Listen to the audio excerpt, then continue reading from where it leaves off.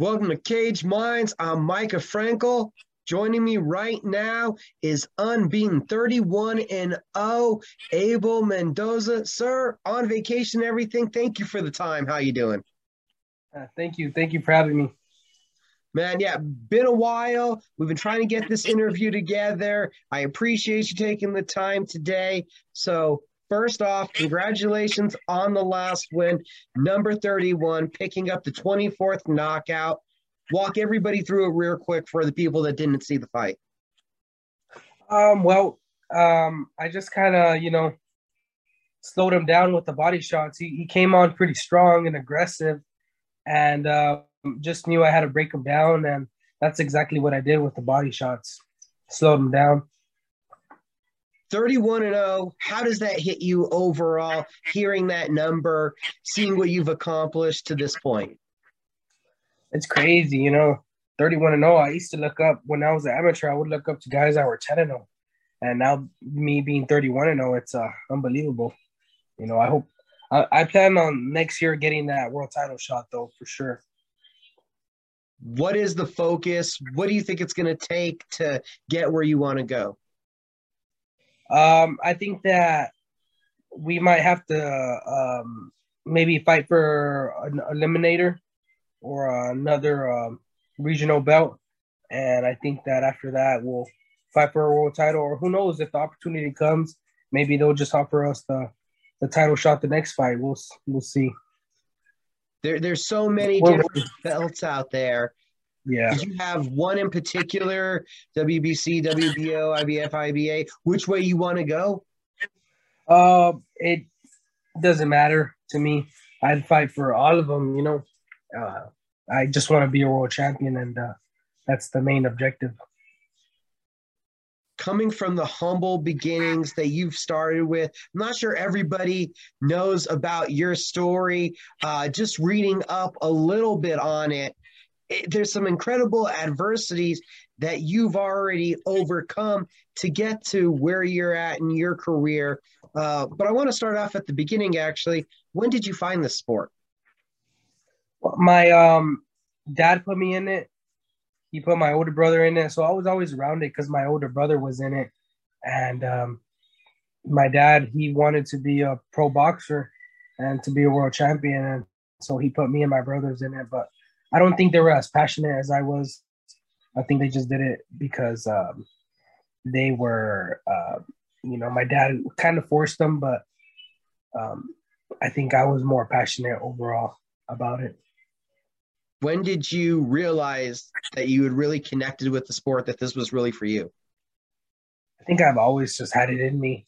I've always enjoyed putting on the gloves and enjoyed the sport, really. I've always dreamed of being a world champion, and I'm getting closer and closer to making those dreams come true. Do you remember what it was like that first time your dad put the gloves on? No, I was way too young. I've been having gloves on for about 4 or 5. I remember being a little kid, and 4 or 5 years old, in the glove, having the gloves on, and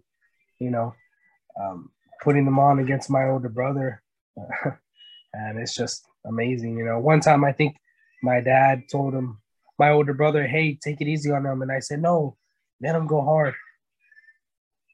You've always had it. You've always liked the challenge, always wanted that competition. Yeah. And how much was it your brother there pushing you, or just you pushing yourself to be like your brother in those early days? It was awesome, because I wanted to be like him. I saw him.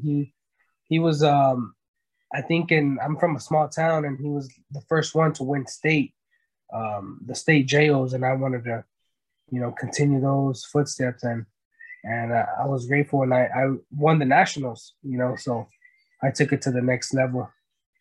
Now, it's a small town in Texas you came from, right? Yes. Mm-hmm. What's the name? The name is called Pecos, Texas. Population, no more than 10,000 people. No more than 10,000. What is it down there? What's it like down there? There's a whole bunch of nothing. There was back in the day there was a lot of cantaloupes, and that's what the town was known for, having the best cantaloupes. Home of the world's first rodeo as well. And at what point did you realize that your dreams were bigger than that small town? I've always dreamed of it, always have. I've just, um, I've always dreamed of it, going to and competing at that level and being here where I'm at. And I'm not sure if this is true. I heard at a young age you left home and went out on your own. Yeah, that's true. That's true.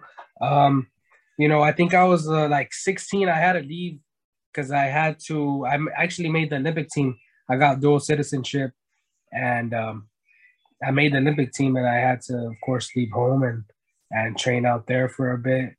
I decided to leave because I wanted to finish high school, but at one point, yeah, I had to do what I had to do to make these dreams come true. What was that training like, Olympic caliber? It was awesome. I see those guys right now on ESPN. I see these guys, fighting on these huge undercards. It's awesome, seeing these guys do good and knowing that I was there with them, and we're all on the same path. When you're watching them on ESPN, everything, are you thinking about what do I got to do to get one of these fights to at least get some exposure? Well, I know what I got to do with it. I got to sign a contract to one of these promoters, but I want to stay as independent as long as possible. And how hard is that in this industry? If for someone like me, it's hard. It's really hard, but anything is possible. My main thing is hopefully get a world title shot without being with a promoter, and hopefully get that pretty soon. Now, we talked about it. You've seen these guys. You've been in competition with them. At what point do you settle down where you call home now, and that's El Paso, right? Yeah. At what point did you settle down there? I think when I graduated high school there, I thought, this is home, and I've had a lot of people that have helped me out throughout my journey from El Paso. So I think El Paso is what I call home now. And tell us about the team and the people that you work with. I currently have my training camp in San Diego. My coach's name is Dynamite, and we have a good camp out there. We go out there, and there's a lot of pros out there, and it's a good camp. I'm focused out there. We got a good strength and conditioning coach, good environment, healthy environment, and that's what I enjoy about it. And so you go back and forth, right? You still live in El Paso, yeah, but you do your camps out in San Diego? Yeah. I go a lot home back in the Odessa Midland area. So I'm there a lot too, but El Paso's home. So I'm guessing just overall where you're still staying sharp, you bounce around to a lot of gyms, you get a lot of different looks. Yeah, I get a lot of different looks. When I have to get ready for my fight, of course I go to camp in San Diego, but I've gotten a lot of different looks from a lot of different gyms. So what's that like, having that freedom kind of? You get to move around. You're not tied to just like one particular space. It's good, It's good because my coach understands that I'm not always there, and he knows I got to be in the gym all the time. So he understands, and I wish I could be 24/7 back in San Diego, but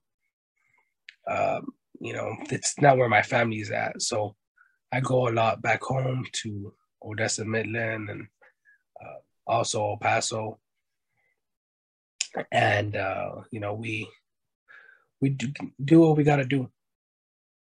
So obviously, right there, family very important to you. Yeah. And course. being near them, that's just something positive and good energy for you. Yeah, yeah, yeah. What has that been like, having that connection with boxing started with your family and now to see the success that it's brought you and the family? Good. I'm happy. My family is happy for me. They're proud of me. I want to make sure and of course bring them that back home, that world title. So hopefully I get that done soon. 31 fights, that's a lot of rounds. I'm sure there's a lot of lessons learned, but what are some of the most important ones that stick with you about this game?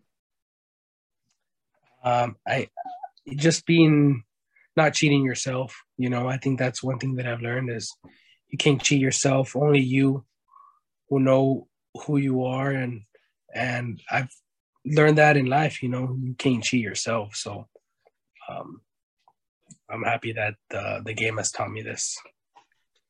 It's not world titles, but I know already. You look at the resume, you look at your record. There's quite a few championship belts that you won. What was it like getting that first professional minor title?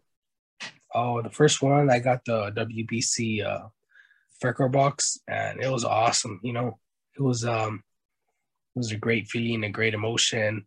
I knew it was just one step closer to getting that world title. We know that world title is the ultimate goal, but so far to this point at 31-0, which one of your wins was your favorite? I think my favorite one was probably the WBC belt. The WBC belt meant a lot to me. My last fight, also, of course, the guy had fought for 3 world titles, so I made a statement there. The last one at End of the Mountain Gods, you share the card with two legends, Marco Antonio Barrera, Daniel Ponce de Leon. What's it like to be backstage, to be at the press conferences, to be rubbing elbows along two guys that you looked up to? Oh, it was awesome.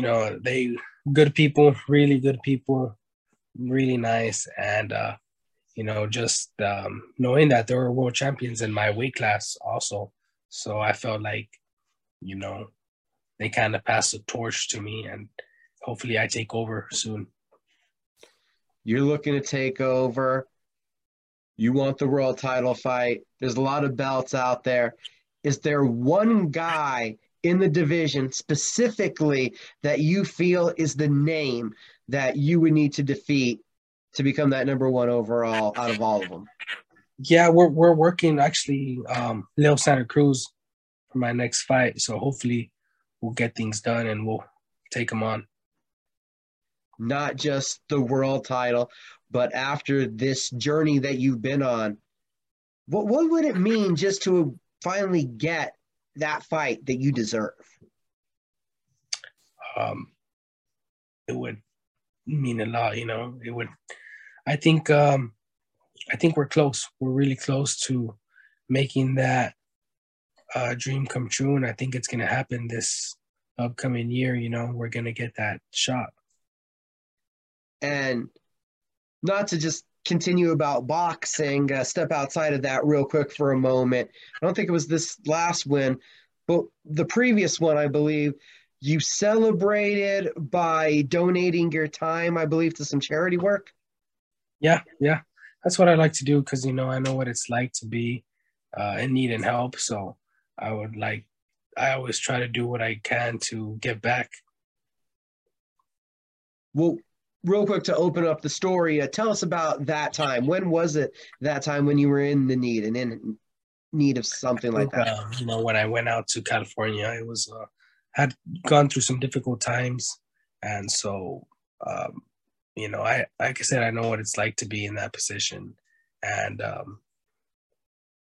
I want to do what I can to give back, and this for this Christmas, also plan on going to the children's hospital and giving them some Christmas presents. Oh, man, champ, that is awesome. That's a great way to give back. And I've already stolen a bunch of your vacation time. No, no, no. I'm glad you were here and able to give me this interview. Yeah, man, definitely wanted to shine some light on the great stuff that you're doing, the great performances you're putting on here. The recognition needs to be known. Not every tremendous fighter right now is on ESPN or DAZN. There's still a couple somehow falling through the cracks, and you definitely deserve an opportunity on one of those big stages. Thank you, thank you. Well, before I let you go, I need you to let everybody know how they can follow you on the social media. We got to build that up so more people are talking about you.